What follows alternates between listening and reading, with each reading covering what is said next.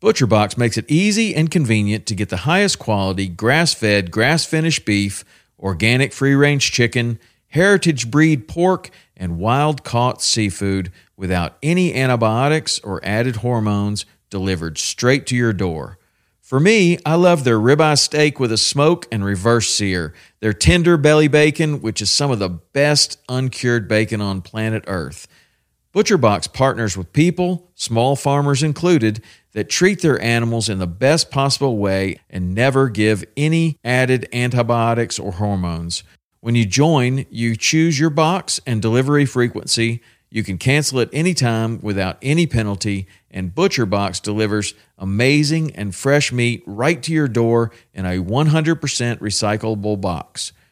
For a limited time only, get free chicken nuggets for a year and 10% off your first box when you sign up today and use the code WP. That's a 22-ounce bag of gluten-free organic chicken nuggets in every order for a year when you sign up at butcherbox.com/WP and use the code WP.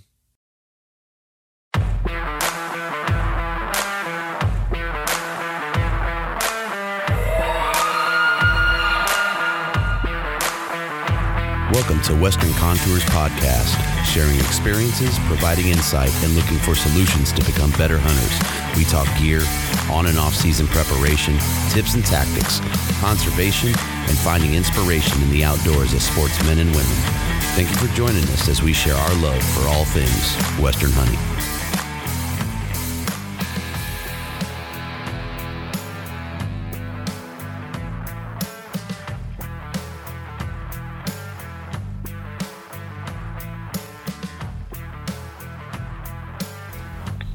So we're on with Daryl and AJ, my boys, Velvet Antler Technologies. How we doing, fellas?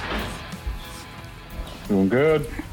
Doing good. How are you guys? Doing good. Doing great. Just busy. You know, we kind of talked about that a little bit before we hit the little red button. But man, you know, you go to the 9 to 5, and then you have these little deals you do on the side because you enjoy them, or you're trying to branch out and have side hustles. And I don't have to tell you guys how that goes. But it's great, man. You know, just the opportunity to do what we do, how we do it, man, and, you know, keep pushing. It's all good.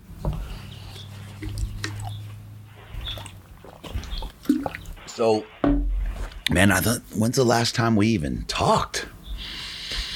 Let's see. We did Utah. Not this year, but last year. And then what came out? Something came out that we did. Velva Clean came out. We talked a little bit then. So what's been going on with that or Velvet Antler Technology since, boys?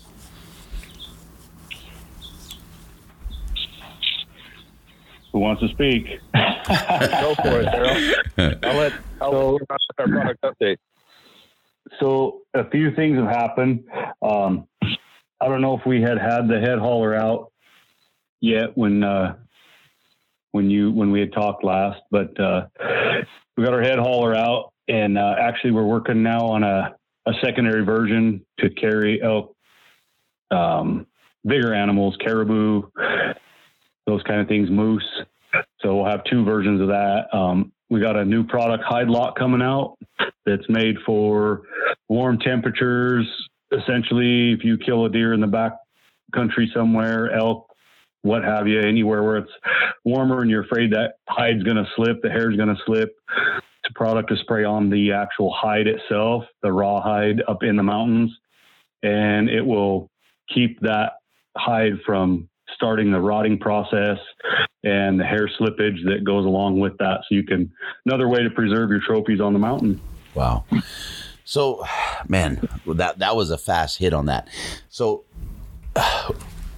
okay, give us some background, right? Give us some background on how Velvet Antler Technology started, because for folks that haven't heard, you know, the other episodes, and they can go back and listen, but there's a little bit of mad scientist here, right? So it's impressive. It's always been impressive to me that the process in which you guys develop the product, right, is just phenomenal. And then to see the product work and to see its uses across the board, right, with Velvet Clean, with the Velvet Lock. I haven't seen the Velvet Scrub yet. I'm anticipating that. But give us a little background, and then we'll talk about the mad scientist and the and the combination of chemicals or whatever it is there. So essentially, this is Daryl speaking. I played around with this essentially when I was a younger kid.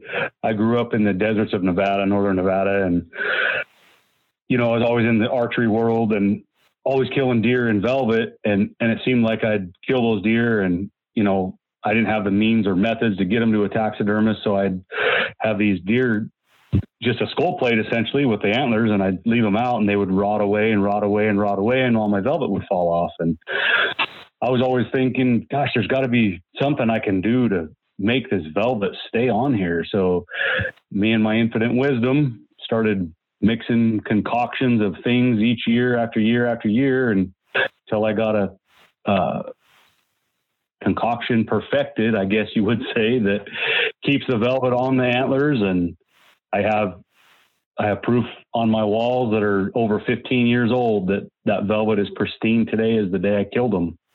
And I waited a long time. I get that question a lot. Why did you wait so long to launch this thing?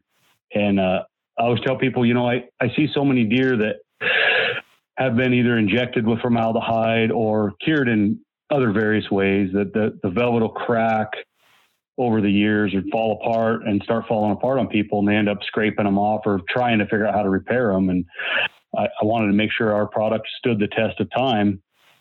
And fast forward years down the road, I had met AJ, and him and I talked, and we started brainstorming on how we could get this thing to market. And we just been working hard, and the last, what has it been, AJ, 8-10 years now together to try to get this thing off the ground. And now we're there and ready to get it to everybody. So, and then the one thing, we talk about preserving velvet, right? And then that's typically, right, that's a haul butt, get it to your taxidermist, let your taxidermist deal with whatever their process is. And it usually involves, formaldehyde injections. And that's pretty toxic, right? It's nasty stuff to deal with. Right. But with the vat products, let's talk about the safety in those real quick, so folks understand what they're dealing with here. So all of our products are safe to handle. You can spray them directly on your skin. It's not going to hurt you. It's not going to cause infections, anything of that nature. All of our products are all safe to handle. No PPE needed to handle them. They do have a little bit strong of a smell, but that smell is non-toxic and is not going to hurt anybody. I actually like the smell. Yeah, some people say it's a little strong, but we like it. So I like when I pull the mounts down. Add, AJ? No, I think Daryl did a pretty good job of covering it. So all of our products are non-toxic in the format in which you can spray it around your child or your dog. Daryl, and all of his infinite wisdom, as he stated earlier, likes to show people at sportsman shows that he'll actually spray this in his mouth, or he'll touch it to his finger and put it in his mouth, just to kind of prove the fact that it's non-toxic. These are all naturally forming organic compounds that we have worked for years and years and years to perfect. And so what's nice is, like you mentioned, Guy, formaldehyde, for anyone that's used it, been in the taxidermy studio where they use it, or a morgue or anywhere like that, it's extremely toxic. If you've ever seen the back of a bottle, the labels show all kinds of hazardous material, PPE must be worn, cancer causing, so on and so forth. In fact, we have several taxidermists who have access to what I would call an unlimited supply of formaldehyde. And once they worked with Velvet Antler Technologies Velvet Lock, they will never go back to it, because of the fact it doesn't burn the eyes, it doesn't burn the nose, it doesn't burn the skin. You could, while it probably wouldn't feel great, you could spray it on an open wound and not worry about any type of, subsequent infection or anything like that to come through. And right? The fact that what the Velvalock is doing is far superior to that of formaldehyde, and it's an on-the-mountain treatment. I mean, you're essentially taking this bottle with you, put it in your pack. I mean, in my scenario, right, I would have to carry it in my pack to preserve that velvet. But you put it in your pack, you spray it on, and then when you bring it to your taxidermist, that part of the work is done if you apply it right. Correct. Absolutely. Go ahead, AJ. No, I was just going to say, you know, what's interesting there, Guy and Daryl, is that, you know, when we started doing this, when Daryl and I first hooked up in 2011 and started talking about how we could launch this to market and kind of looking at what a revolutionary product we had no idea that it would hit the taxidermy world as hard as it has. Like you said, Guy, you know, this product was developed by Daryl and I as your typical DIY backcountry / you know, Daryl at the time was doing guiding for a lot of people, you know, or, you know, a lot of different species at that time, but particularly deer and things in velvet. And so it really was designed for your backpack hunter. It was designed for Daryl and I to throw a bottle or two in our pack and, you know, really kind of go up on the mountain. And if we get lucky enough to stick a nice buck or a bull, it really was meant to, you know, once we've done the caping and taken care of the meat and all that fun stuff, you know, really was meant to be applied at that point. It was meant to kind of problem solve. What do we do with this velvet when we're in those, you know, August and September heat? But like I stated earlier, it's been interesting to see, while we do have a very large following of backcountry hunters and DIY guys and guides and guiding services that carry our product, it's been really amazing to see how influential this product has been in the taxidermy world. You mentioned earlier, Guy, that, you know, it speeds up the process. So in an ideal world, you get that buck or bull of a lifetime on the ground. Once you take care of the meat and do the caping, you know, kind of do everything you need, right? You've got a couple things you got to do. You got to take care of the meat, first of all, right? You got to get that out of the heat, try to cool that off as quick as possible. Once you cape the deer out, you flip that hair down, use hide lock to help preserve the actual hide to keep any, you know, bacterial growth and rotting and hair slippage to occur, which obviously we have a product for that, hide lock. And then kind of the next thing on your top priority list is going to be the velvet, right? We want to make sure that we preserve that ASAP, because the second that blood circulation and the oxygen stops, tissue starts and necrosis kicks in. So, you know, once you spray that on there and you saturate it from the tips down, to your point, it's an on the mountain treatment to the point where you let that sit. Let's say that I tag out first and I end up, you know, saturating the velvet with Velvalock. We're up there for another 2 or 3 days. I don't have a concern in the world about the velvet preserving or dying or whatever. It's already been treated. So to your point, by the time you get it down the mountain and drop it off at the taxidermist, you've essentially done that full part of his job for him.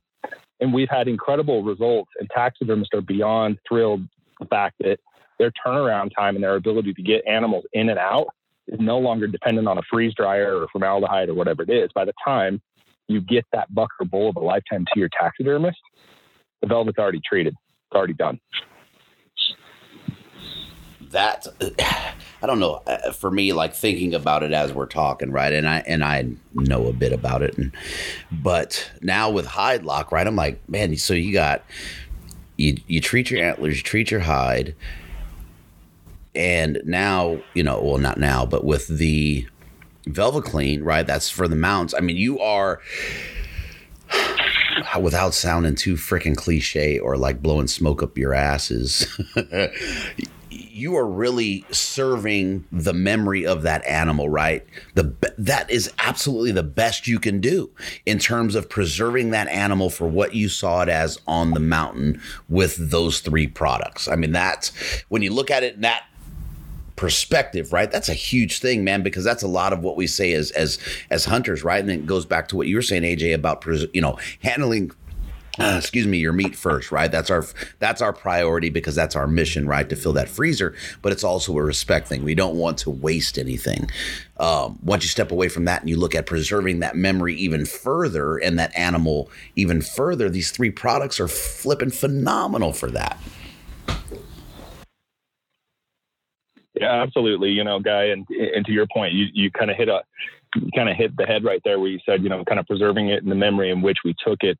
You know, it's really interesting. We get a lot of inquiries through our website and through Instagram and via phone where people say, hey, you know, I shot this buck. It was right at the end of velvet season. He took a tumble down the mountain.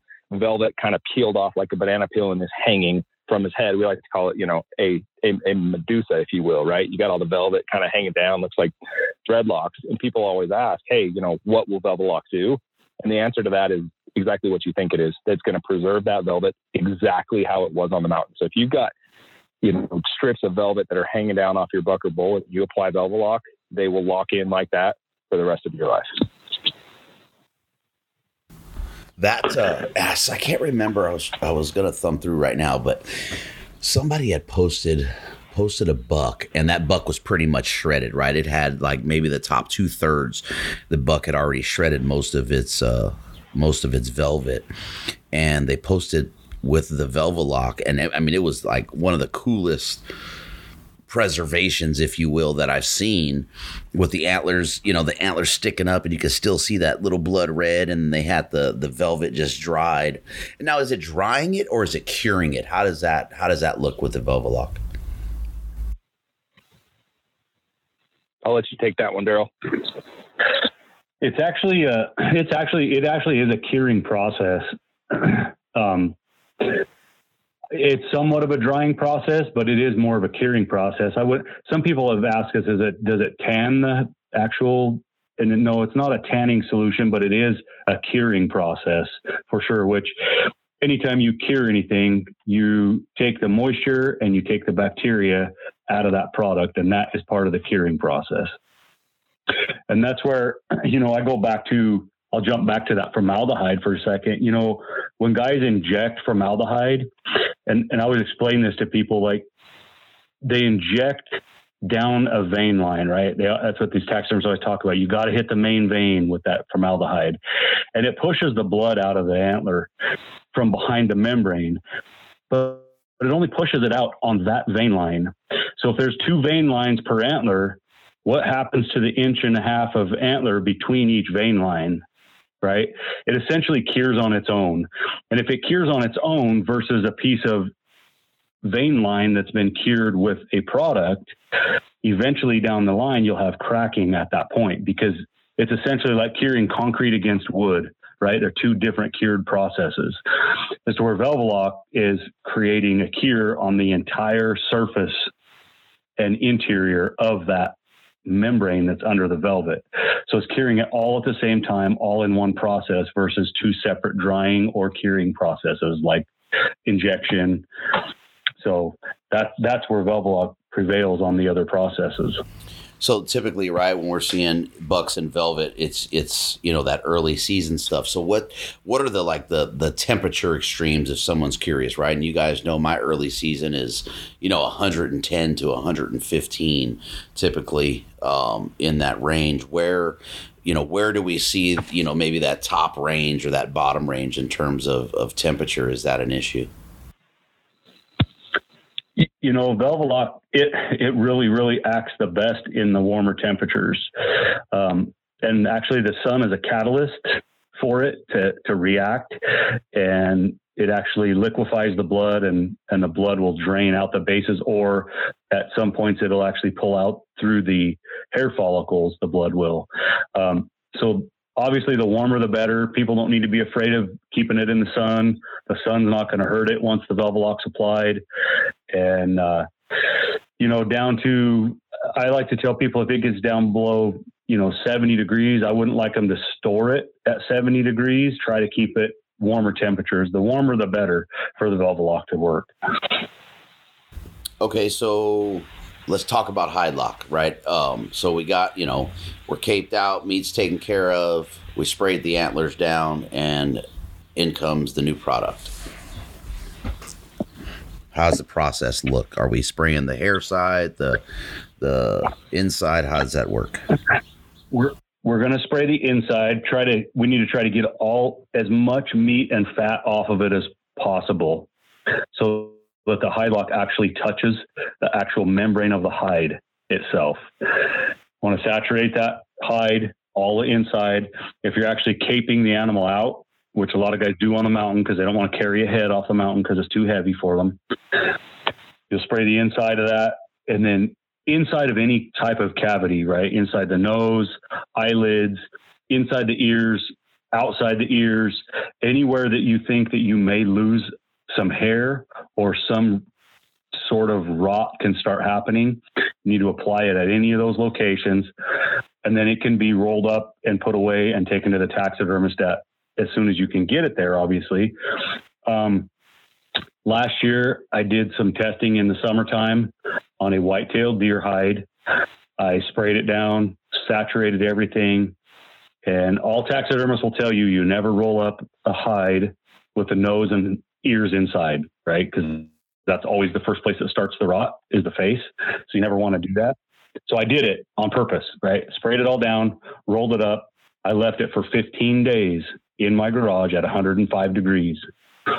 And we had 0 rot, 0 flies, no fly eggs, no bug infestations, and no hair slippage for 15 days. No stink. That's the biggest, man. You open up, nothing. You think you did your deal, and you open up that, that contractor bag or wherever you put it, you're like, oh my God, I ruined it. Yeah, and that's that sinking in your stomach feeling, right? I mean, you're like, man. Yeah. At that point, you've messed up, and things are going to go south from here, right? So this is another problem we've alleviated in the field, that this isn't going to happen to you anymore.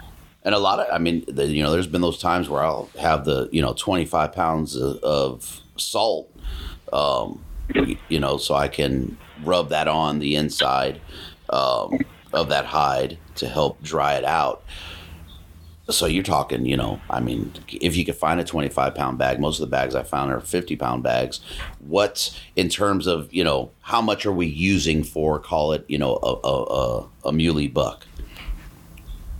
A muley buck, you need to take a 12-ounce bottle on the mountain with you. That's 12 ounces. All you got to carry anymore. Amazing. So how does that look, man? And I kind of brought it up, right? Because to me, there's like this mad scientist. I mean, how many choking sessions do you have as you're mixing these compounds or exploring these compounds to find, that blend of whatever it is to make this stuff viable in its use? All in all, guys, it's taken a lot of time to get all this stuff put together. It's funny because people go, "Are you a scientist?" I say no. I like to try to do research and try to make things that work for the everyday person in a non-toxic way, right? I want guys to be able to take this and let their 7-year-old son that's with them packing, hand them a bottle of Hide Lock and say, "Hey, spray that hide down," or, "Hey, go spray those antlers," right? Because if you're hunting with your kids, you can't give them a needle and a bottle of formaldehyde and say, "Oh, go take care of them antlers," right? I mean, so this is where we bring our families into it. Families can help do this stuff. Families can learn how to take care of hides. Families can learn how to take care of antlers, and that's the other positive of this whole thing. Guy, to take that one step further, what's interesting is if we really dig back and peel back the layers here, Daryl and I, sincerely started this in 2011. And I remember some of our initial conversations, and I'm sure Daryl remembers this. He was calling Idaho fishing game at the time. I was calling Colorado fishing game and Fish and Wildlife and asking for, any roadkill they find so we can test it. We were reaching out to friends and family, big, small, as far as, the size of antler. It didn't matter. If it had velvet tissue on it, we were trying to get our hands on it, to the fact where, I still have one of the initial pieces that we treated with Velvalock. It was a small little 4x4 that got hit. One side of the antler got broken off and ran over. And as you guys that hunt in August know, tissue is so soft that when that velvet antler got ran over, all the cartilage and tissue and everything got pushed out. I still have that top 2 section of that buck that we cured with Velvalock. And I think that really was kind of the catalyst point that we realized that deer was, hit right around July 15th, and Velvalock cured that in less than 72 hours in the heat. So we kind of talked about the Velvalock and the taxidermist process. So how does the Hide Lock look when we put it into that world, right? So we've treated our antlers, great. We've taken that step away. Now we've treated the hide. How does that, have we seen the effects on, tanning and doing those things in the hide? How is it working in the process, the taxidermist realm? So it's funny you should mention that. So just this last week, I had a raccoon in my freezer, and I took that raccoon out and I split him in half from nose to tail. I sprayed half of him with velvet or hide lock. I sprayed half of him, and I didn't do anything with the other half, just left it as is. I rolled them both up and put them on a table in my garage. Mind you, it's been 80 degrees in Idaho for the last couple of weeks. And I left him for 5 days until I couldn't stand the stink anymore of the one that I didn't do anything to. So the one that's stinking really, really bad. So I unrolled them both to see the one that's stinking really bad. The hair's falling out, coming out really bad. The hide lock one, no smell, no bugs, same thing, no hair slippage. Those two are at the tannery as we speak. So in the next few days here, we're going to find out exactly what Tannery World does to that process. That'll be. I'll have you an answer. Yeah, that'll actually. We'll have to. Yeah, we'll have to talk about that and at least do a follow-up post or something Yes, about that. You know what I mean? Because I think Yep. That'd be a big deal to have that. And like I said, man, when I start thinking about the three products, and preserving that and respecting that animal, that's a big deal, man. And if it has the same effect in the tax process as the Velvalock has had, man, that's gonna be even bigger. Right. So then we have Velvaclean, which is, well, because I haven't used my Velvalock, but the Velvaclean, man, I absolutely love that stuff. I mean, the life it brings back to your mounts. I had a couple when you guys sent me, and I had a couple mounts that are sitting on the wall, and let's see, my boy is 19. Those things are 15 plus years old. And, man, it was like a breath of life cleaning those things. And the sheen comes back to the hair. I mean, it's just phenomenal. And one of the things I noticed over time, it actually makes wiping them down a lot easier, right? All that dust or whatever builds up on them comes off a lot easier since I started using it. And it just keeps those mounts looking fresh. Yeah, it keeps those mounts looking beautiful on the wall. My wife loves it. She doesn't have to, yell at me about cleaning. Well, then too, Guy, I think you get a little more enjoyment out of cleaning your mounts. I mean, because I know myself, cleaning a mount sometimes it's a tough task because they almost get a greasy film on the outside of the hairs that just is hard to clean.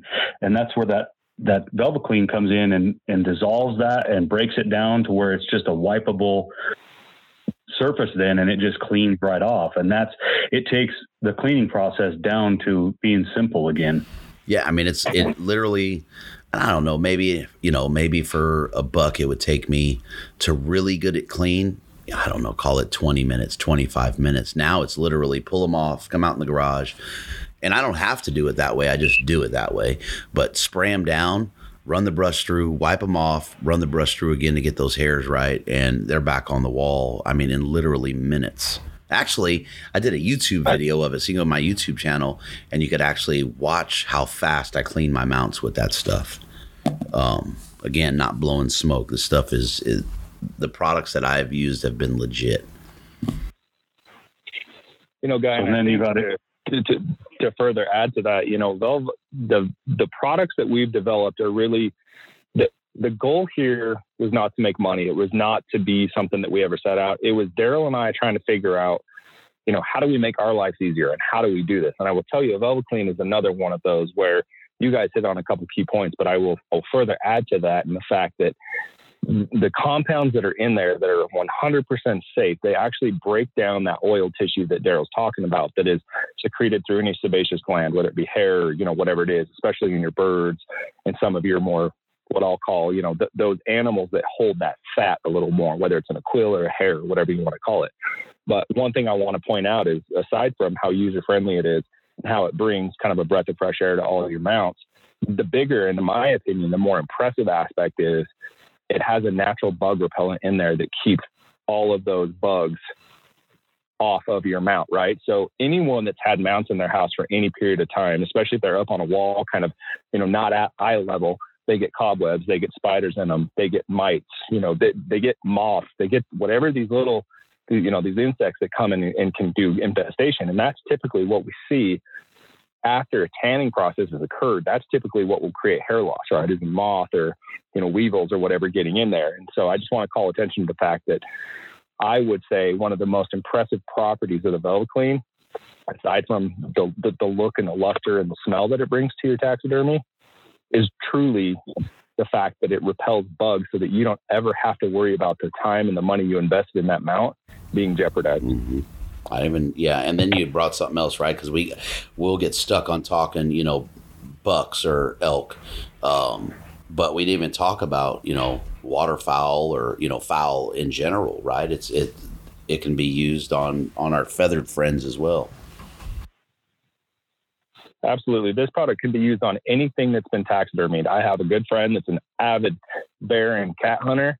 He uses it on his rugs. He uses it on his mounts. You can do it. You literally, we showcase this at the Sportsman's Expo in Salt Lake City. You can spray this on the glass eye on something that has been, airbrushed and painted. You can put it on a hard antler. You can put it on a velvet antler. You can put it on a duck or a goose or whatever it is. And it literally just revives the actual taxidermy, gets rid of the oils and the dust, and protects against bugs. And we have Velvet Scrub. Velvet Scrub is the one it's really actually amazing, and it's really, I think, overlooked in our industry. I know, Guy, you're a big backpacker, and a lot of guys are, right? So when you kill a deer and you get your backpack home, it's covered with blood, right? Your bags are covered with blood. Everything has blood on it. It's terrible. This product, you literally can spray it on any surface, and within 15 minutes, it will break down the proteins in the blood, and it can be simply washed away with a hose or in the washer dryer. We had it's called a guy by the name of Windy Ridge Tanning in Canada, one of the very, very large tanneries in Canada. Used it on a mountain goat that they had there that tumbled down a mountain. He asked me, "Hey, will this blood remover take this blood out of this mountain goat? This thing is a mess. He had dirt, he had blood, he broke a horn. He was in bad shape." We sent him a bottle of our scrub. He sprayed it on there. He messaged us back. He said, "This is the most amazing blood remover I've ever seen." He said, "I've never been able to get blood out of a white animal like a mountain goat like this stuff has. And this is one of the most beautiful mounts we've ever put out after we used your guys' Velvet Scrub product." So let's talk about that a little more, right? Because the process, not just on, a white animal with fur that is as long as a mountain goat, but even on our deer and stuff, right? Where we hit them, we impact them, that blood is there, and they literally have to clean off individual hairs to remove all that blood in most instances, right? And this is facilitating not having to do that. Right. And it's really important on, let's say a stone sheep, right? Stone sheep has gray and white in their hair. Stone sheep capes are invaluable. When you draw a stone sheep tag, if you ruin that hide, you're not getting another one, right? So they can't bleach it, because you'll bleach it and you'll turn the gray white. There's no way to get the blood out of the white part of it. No way to get blood out of the gray part of it without discoloring the other hair on a stone sheep.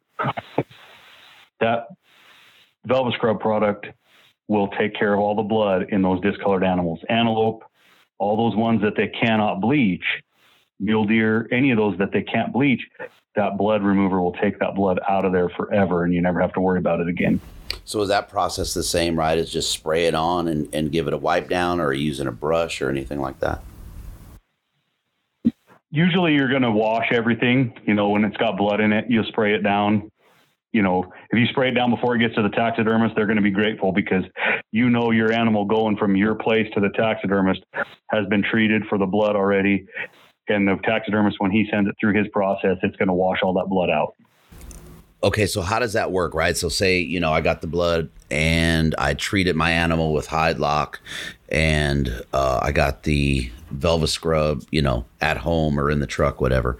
And I said, man, I want to get this blood out too. And I hit it with some of the Velvet Scrub. Is there any adverse effect to doing that, with the hide lock being on the hide, or have you guys tested that aspect of it yet? Nope. There's no interaction in the two. So if you spray that on the hair side, leave it alone. When the taxidermist gets it, that Velvet Scrub has already broke the proteins down. They're broken down and they'll just wash away at that point. And then going back to it, my game bags, man. So that's one of the things, like I'm super anal, right? And not all game bags are created equal. I take meat care, as most guys do, pretty seriously. So, I'm going to spend a little extra on my bags, and, I'm not going to pillowcase it. Not to say that's a bad method, but with the money that I spend, I want to get the longest lifespan I can, but I'm very anal about using bleach on them. And I'm not sure why. The ones I use, they say, hey, they're bleach safe. You can, soak them in bleach to get that blood out or whatever. But even bleaching them, you'll still end up with those discolorations and those spots. I'm just anal, and the Velvet Scrub will basically make those appear new to me, my anal eye, I guess, for the lack of a better phrase. Right. And you gotta remember too that bleach is actually it's an agent that breaks down tissues in bags, and they're gonna break down sooner than you want them to by using bleach, because it's such a corrosive product, right? As to where the Velvet Scrub's not a corrosive product, it's natural product, and it's not going to break down the materials in your game bag, so therefore they're going to last you longer as well. And that's the game, right? Is longevity in our gear. I mean, we spend a ton of money anyway, and at least for me, right, my justification in my expenditures is how many uses can I get, or how many seasons of use can I get out of them. So if I'm spending, right, $100 on game bags, I want 4, 5, 6 seasons out of those bags to justify that cost, and break it down, break that expenditure down over, those seasons. And I've been successful in doing that. And this will add that longevity, staying away from something corrosive like bleach. Right. And a lot of that too is your backpack. I mean, I you spend, I know guys that spend up to $1,000 on a backpack, and blood is an acid. It's acidic. It's horrible for fibers in backpacks. So by using the Velvet Scrub, you can take all of those proteins and acids and garbage that's actually in blood that we don't really realize is there. We take for granted, right? You take it for granted when your pack sits in your garage and you go out there and go, man, what's that smell in my garage? Oh, I didn't get all the blood out of my backpack, and it stinks and it's rotten, right? The Velvet Scrub takes care of that ahead of time before you ever put it away. You soak it down with that scrub. Because it may be just a few drops of blood, but it eats buckles. It eats the fabrics that are holding those buckles on. It's just blood it's a nasty bugger too. So we got to get it out of our equipment and make sure, like you said, the longevity, it's there. Yeah, one of the things I noticed, and not on my pack that I have, this was a different pack, and that blood being on there, and what I noticed, and I always related it to, like, maybe there was some fat or something, but the areas that I didn't get clean enough, it was almost want to say it was like greasy to the touch, if you will. It was just really weird. It almost seemed like the fabric, the fibers had expanded because of those areas. It was the strangest thing. And I don't know if that was because of the material. And it was a good pack for all intents and purposes, but it was just really weird to see it react to the blood that way. Right. So, Guy, I would say, obviously I'm an advocate for all Velvet Antler products, right? I mean, I'm a co-founder and co-owner of the company, and I will tell you, this is probably one of the products I'm most excited about. And the reason being is for exactly what you're saying. those of us that are avid hunters, we spend a lot of money on boots and packs and gaiters and camo and everything in between, right? And so for me, it's a lot of the aftercare. You have your immediate concerns on the mountain you take care of: your meat, your hide, your velvet. Or, let's say you're not hunting velvet, your meat and your hide, getting it off the mountain. Kind of a lot of people's afterthought is, how am I going to take care of this expensive gear that I purchased?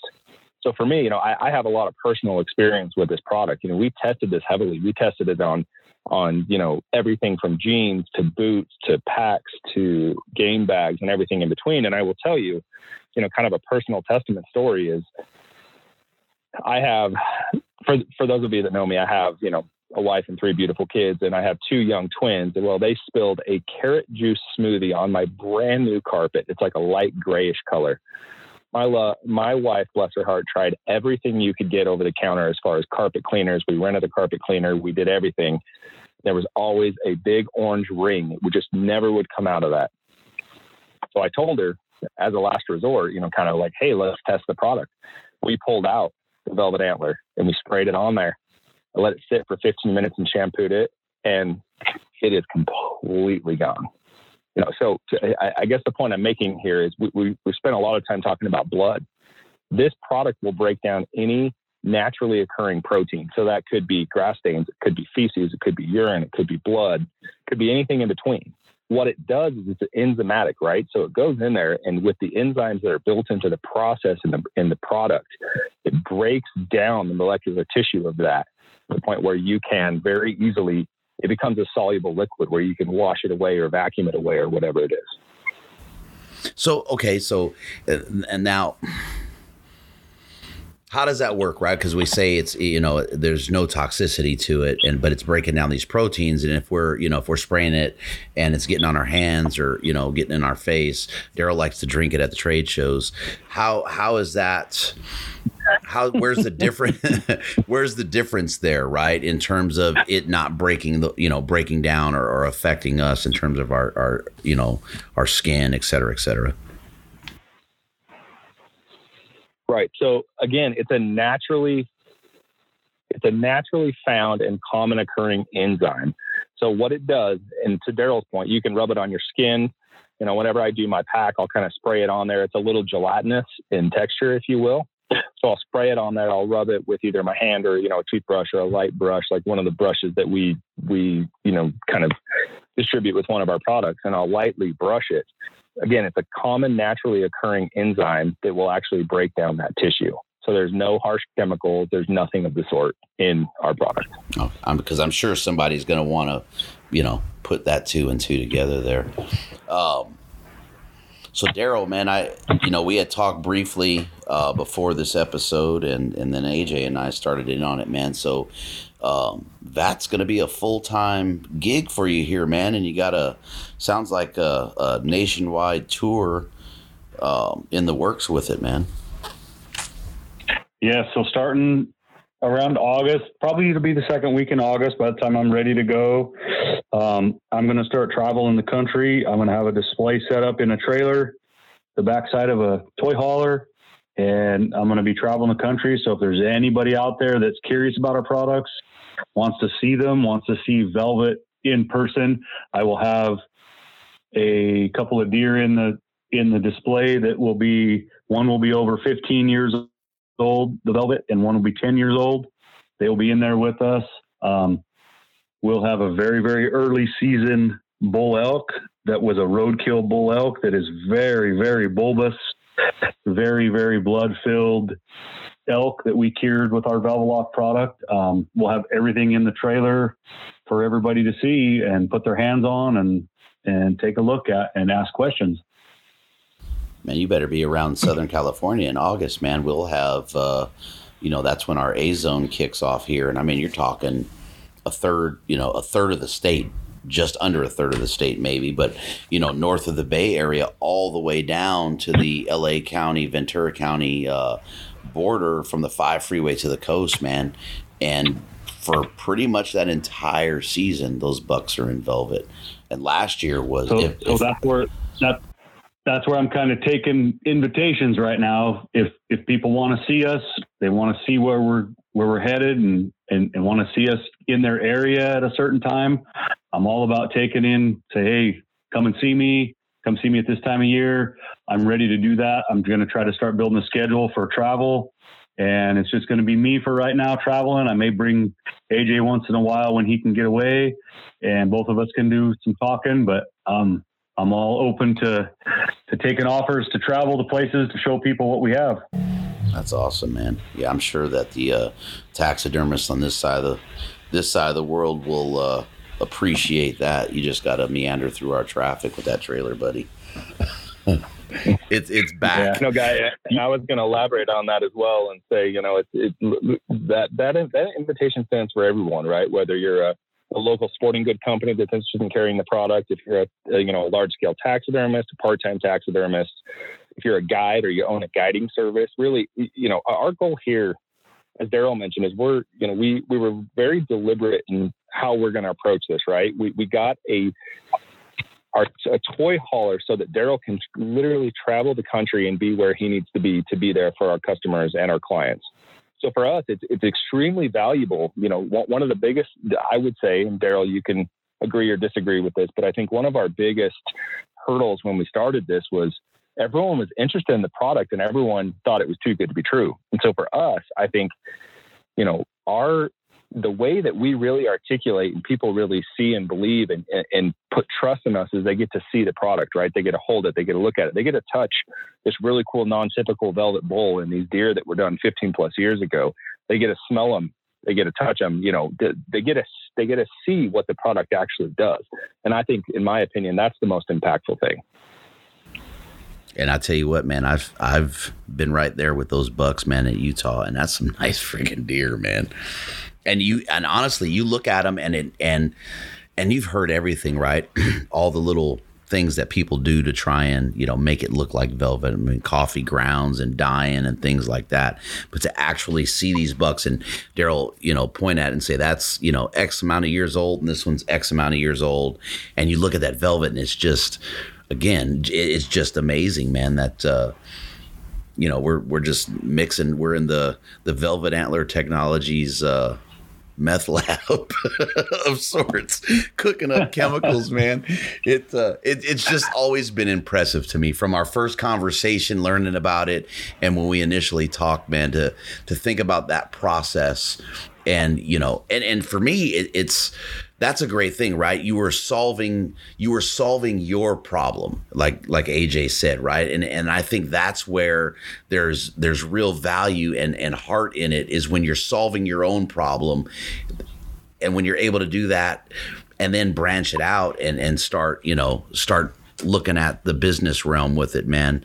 You know that there's effort in it, right? It's not a gimmick. It's not something that's just, fly by night. This is years and years of process and solving your own problem. That's the best, man. I love it.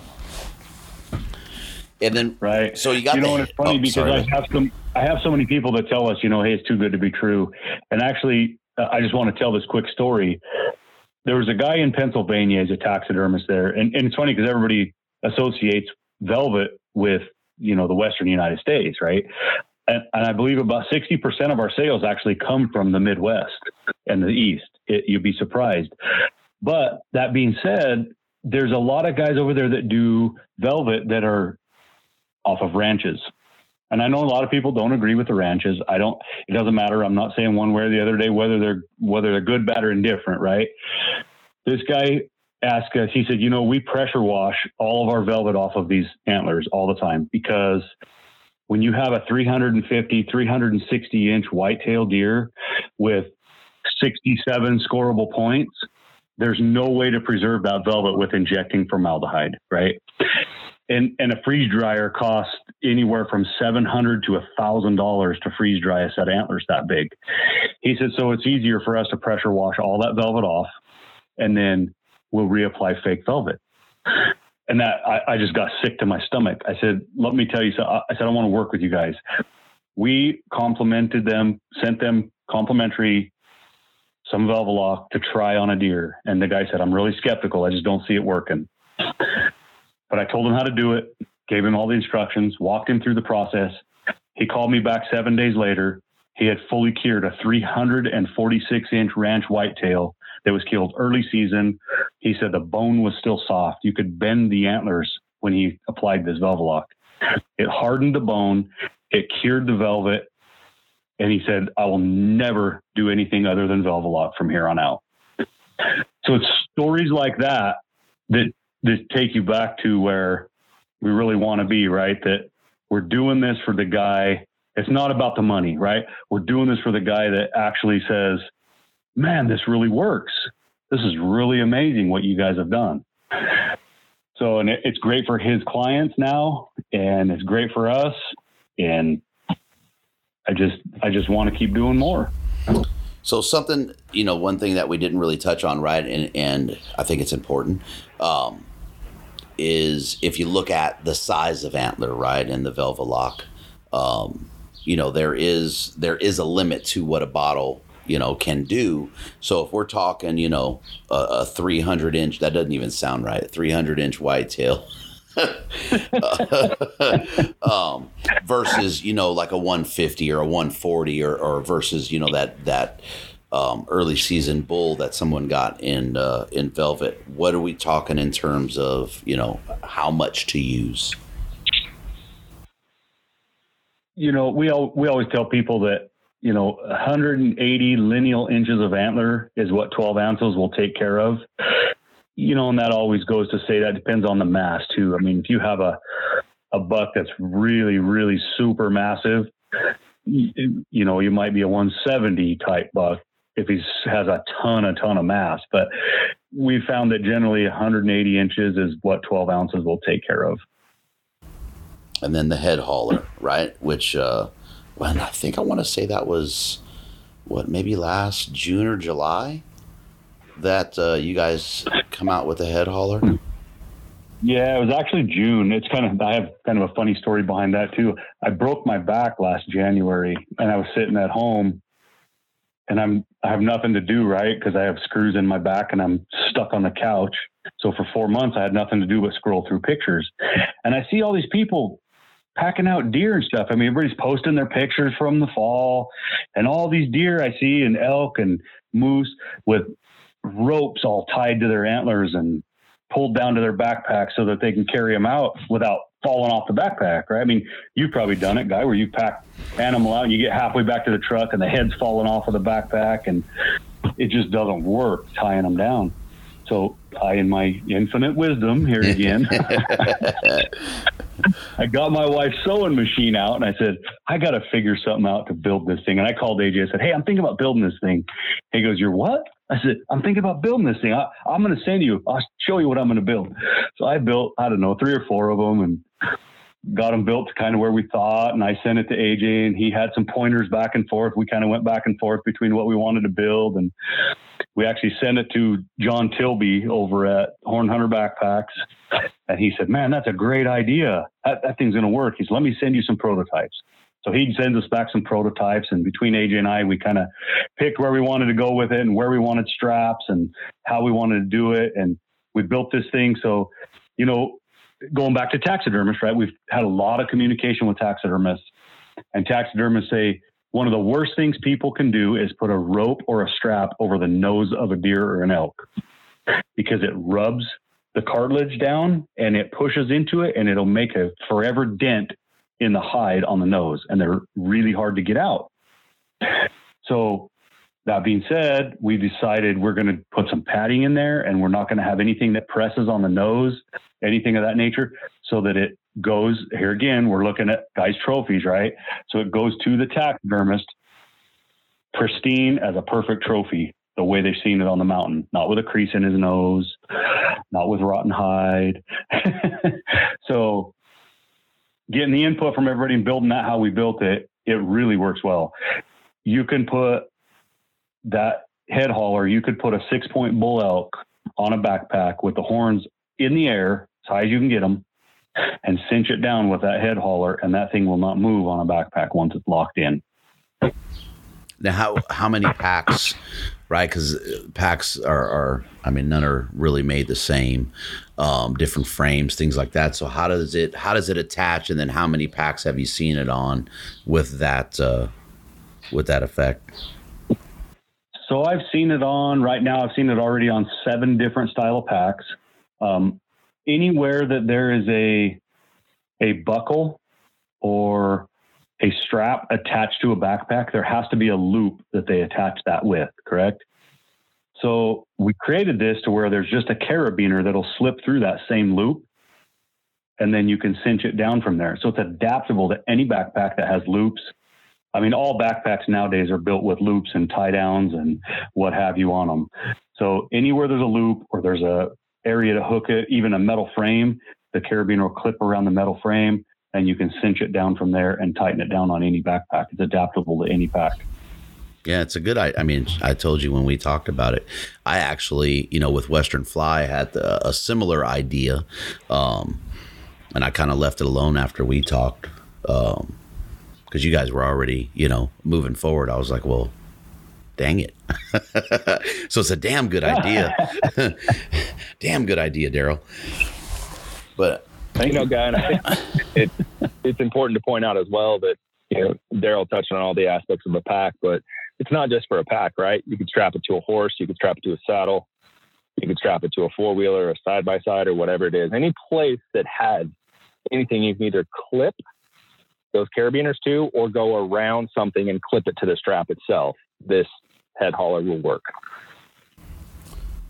Again, going back to what we've said a few times, but every one of these products is solving a problem and ultimately is to get however you see that mount, right? But to preserve that memory as you saw it when, you killed or harvest, whatever words you want to say there, right?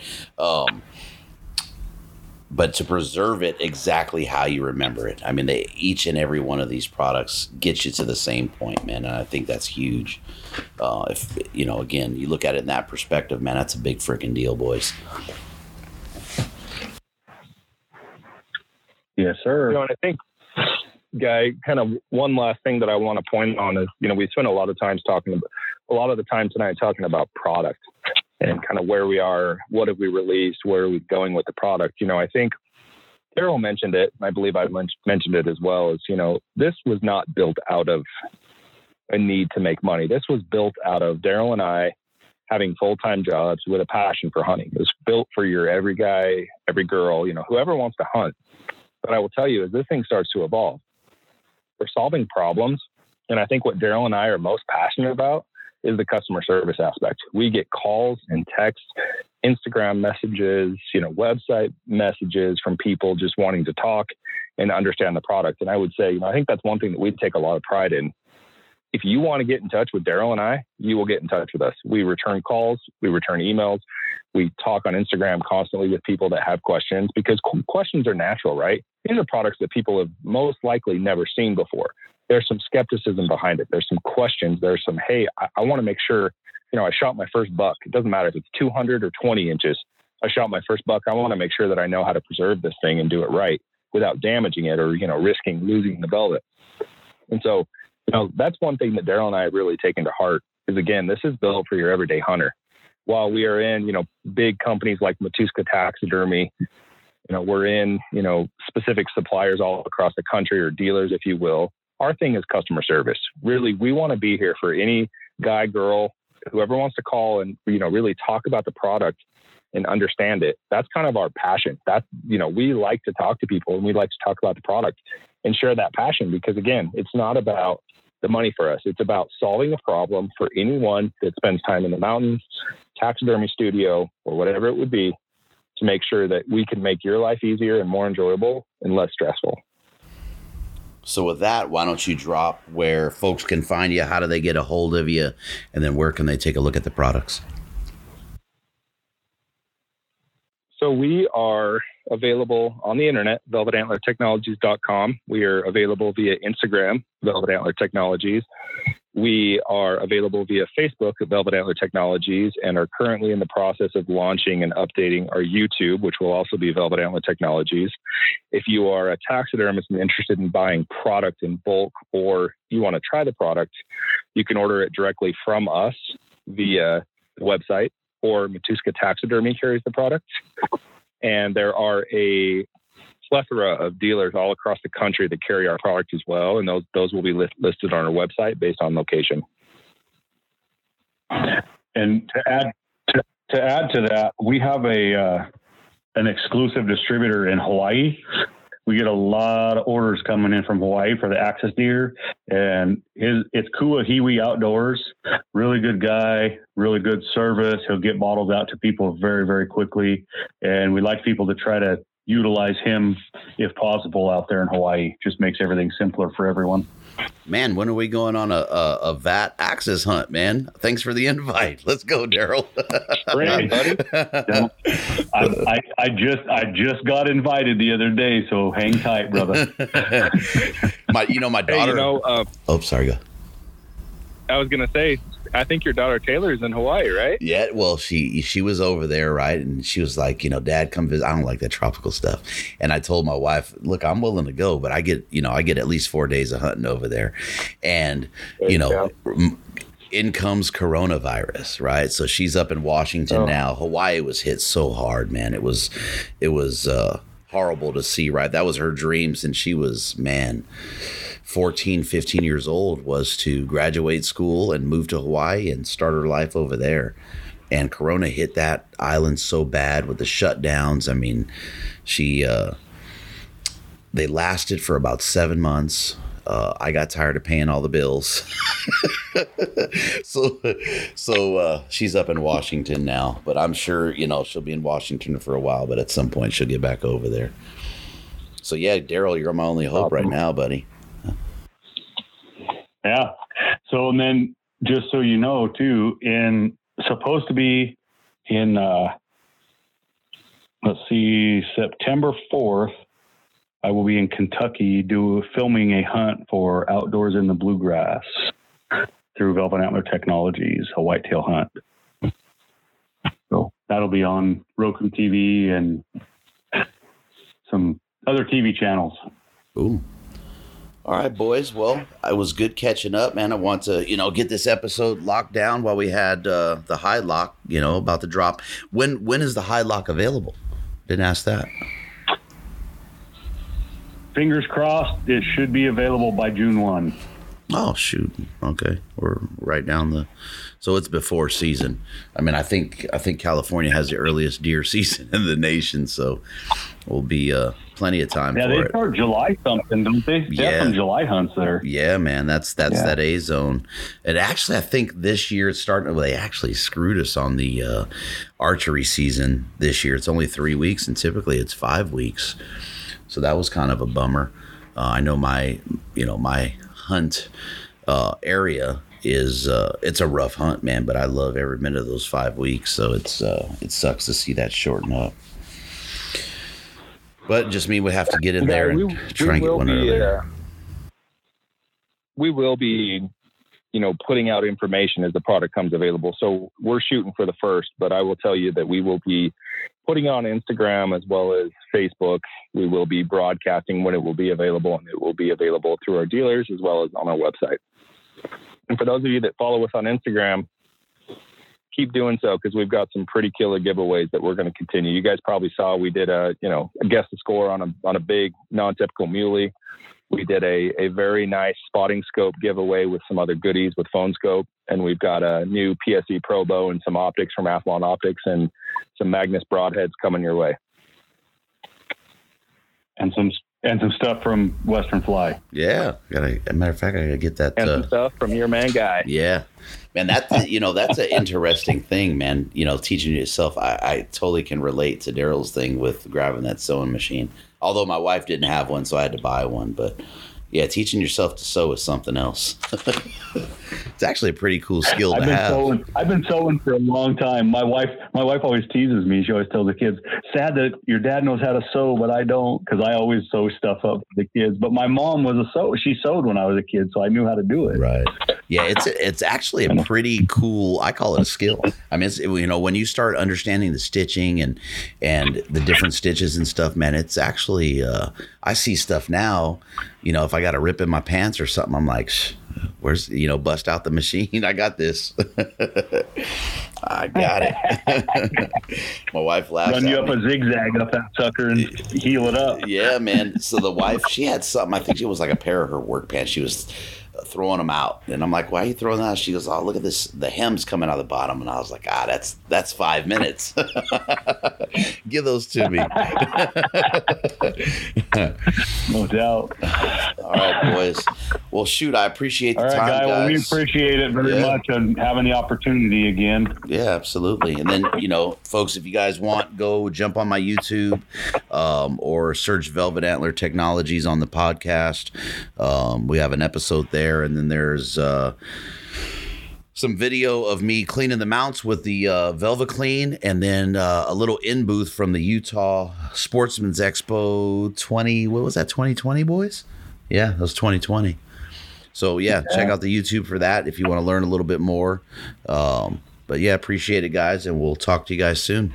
So hey, Guy, you don't have a head hauler yet, do you? No, I never got one. I think it got lost in the mail. I'm gonna send you one. Good deal. And you don't have any scrub yet either. Nope. You don't have scrub yet either, right? No. Okay. I still got my Velvet Lock. I'm holding on to that, man. I'm crossing my fingers this year. That damn buck, man, he beat me. He's beat me for some years now. So yeah. You need me to come out there and show you how to sneak on him? Dude, if you can beat my approach on this group of deer, I'll give you $1,000. There's not a deer in this world I can't get within 25 yards of. Oh man, I think the closest I got that last season was 76 yards. Although 76, he should have been dead. What are you doing, dude? I drew back on him and didn't see the little buck that busted me, and then I had him coming down. He was a ridge across. He was, what was that shot? It was just over 80 yards, and I see him following this little spike coming down the draw, and I'm like, oh, this is it. So I set up on right behind this bush, man, and I'm waiting for him to come down, and he's in and out of the bushes, right? And he finally gets down. I range. I'm like, okay, he steps out. He's dead. Well, then I'm looking 12 o'clock. I'm looking east to them, 12 o'clock.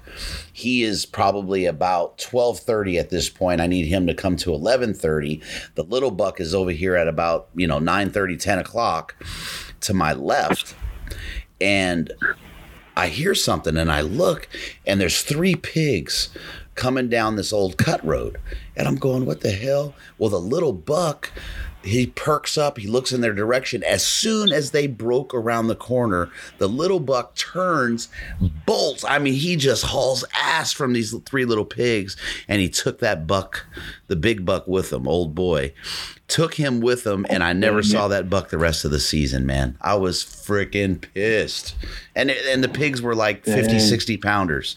That was the closest opportunity I had on that freaking buck, man. And I had him on not last year, the year before, I think it was. I drew down on him, and he was like a buck 18, and I thought I had him.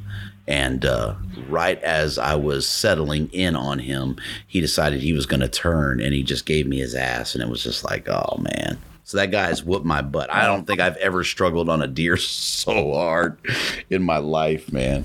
But I hope he's still alive. What kind of bow do you shoot? Shooting a prime. Oh, too bad. Hey man, I'm not connected like you are, buddy. Yes, you are. No. You know me. Oh shit. Well, don't talk about it. Be about it, as they like to say. anytime you want a deal on a bow, you pick up the bow, and I'll get you the best price you can get for PSE. All right, I'll have to shoot a couple and see. I got the new Expedite this last year. They gave me the new Expedite. That thing is like a dream, and it shoots well out to 140. Yeah, I've heard really good things about the newer PSE bows. My buddy Drew, he shot PSE for years, moved away from it, and he's going, man, I think I want to get back into PSE. He just loves them. And I've never, I think. Yeah, if any of your buddies that know you want any, let me know. I'll take care of them. Okay. Yeah, might have to talk to you about that, man. You know me and gear. I can't get enough of it. But shit. All right, boys. Well, everybody, Velvet Antler Technologies, right. AJ and Daryl, look them up on Instagram. Check it out at velvetantlertechnologies.com. Signing off.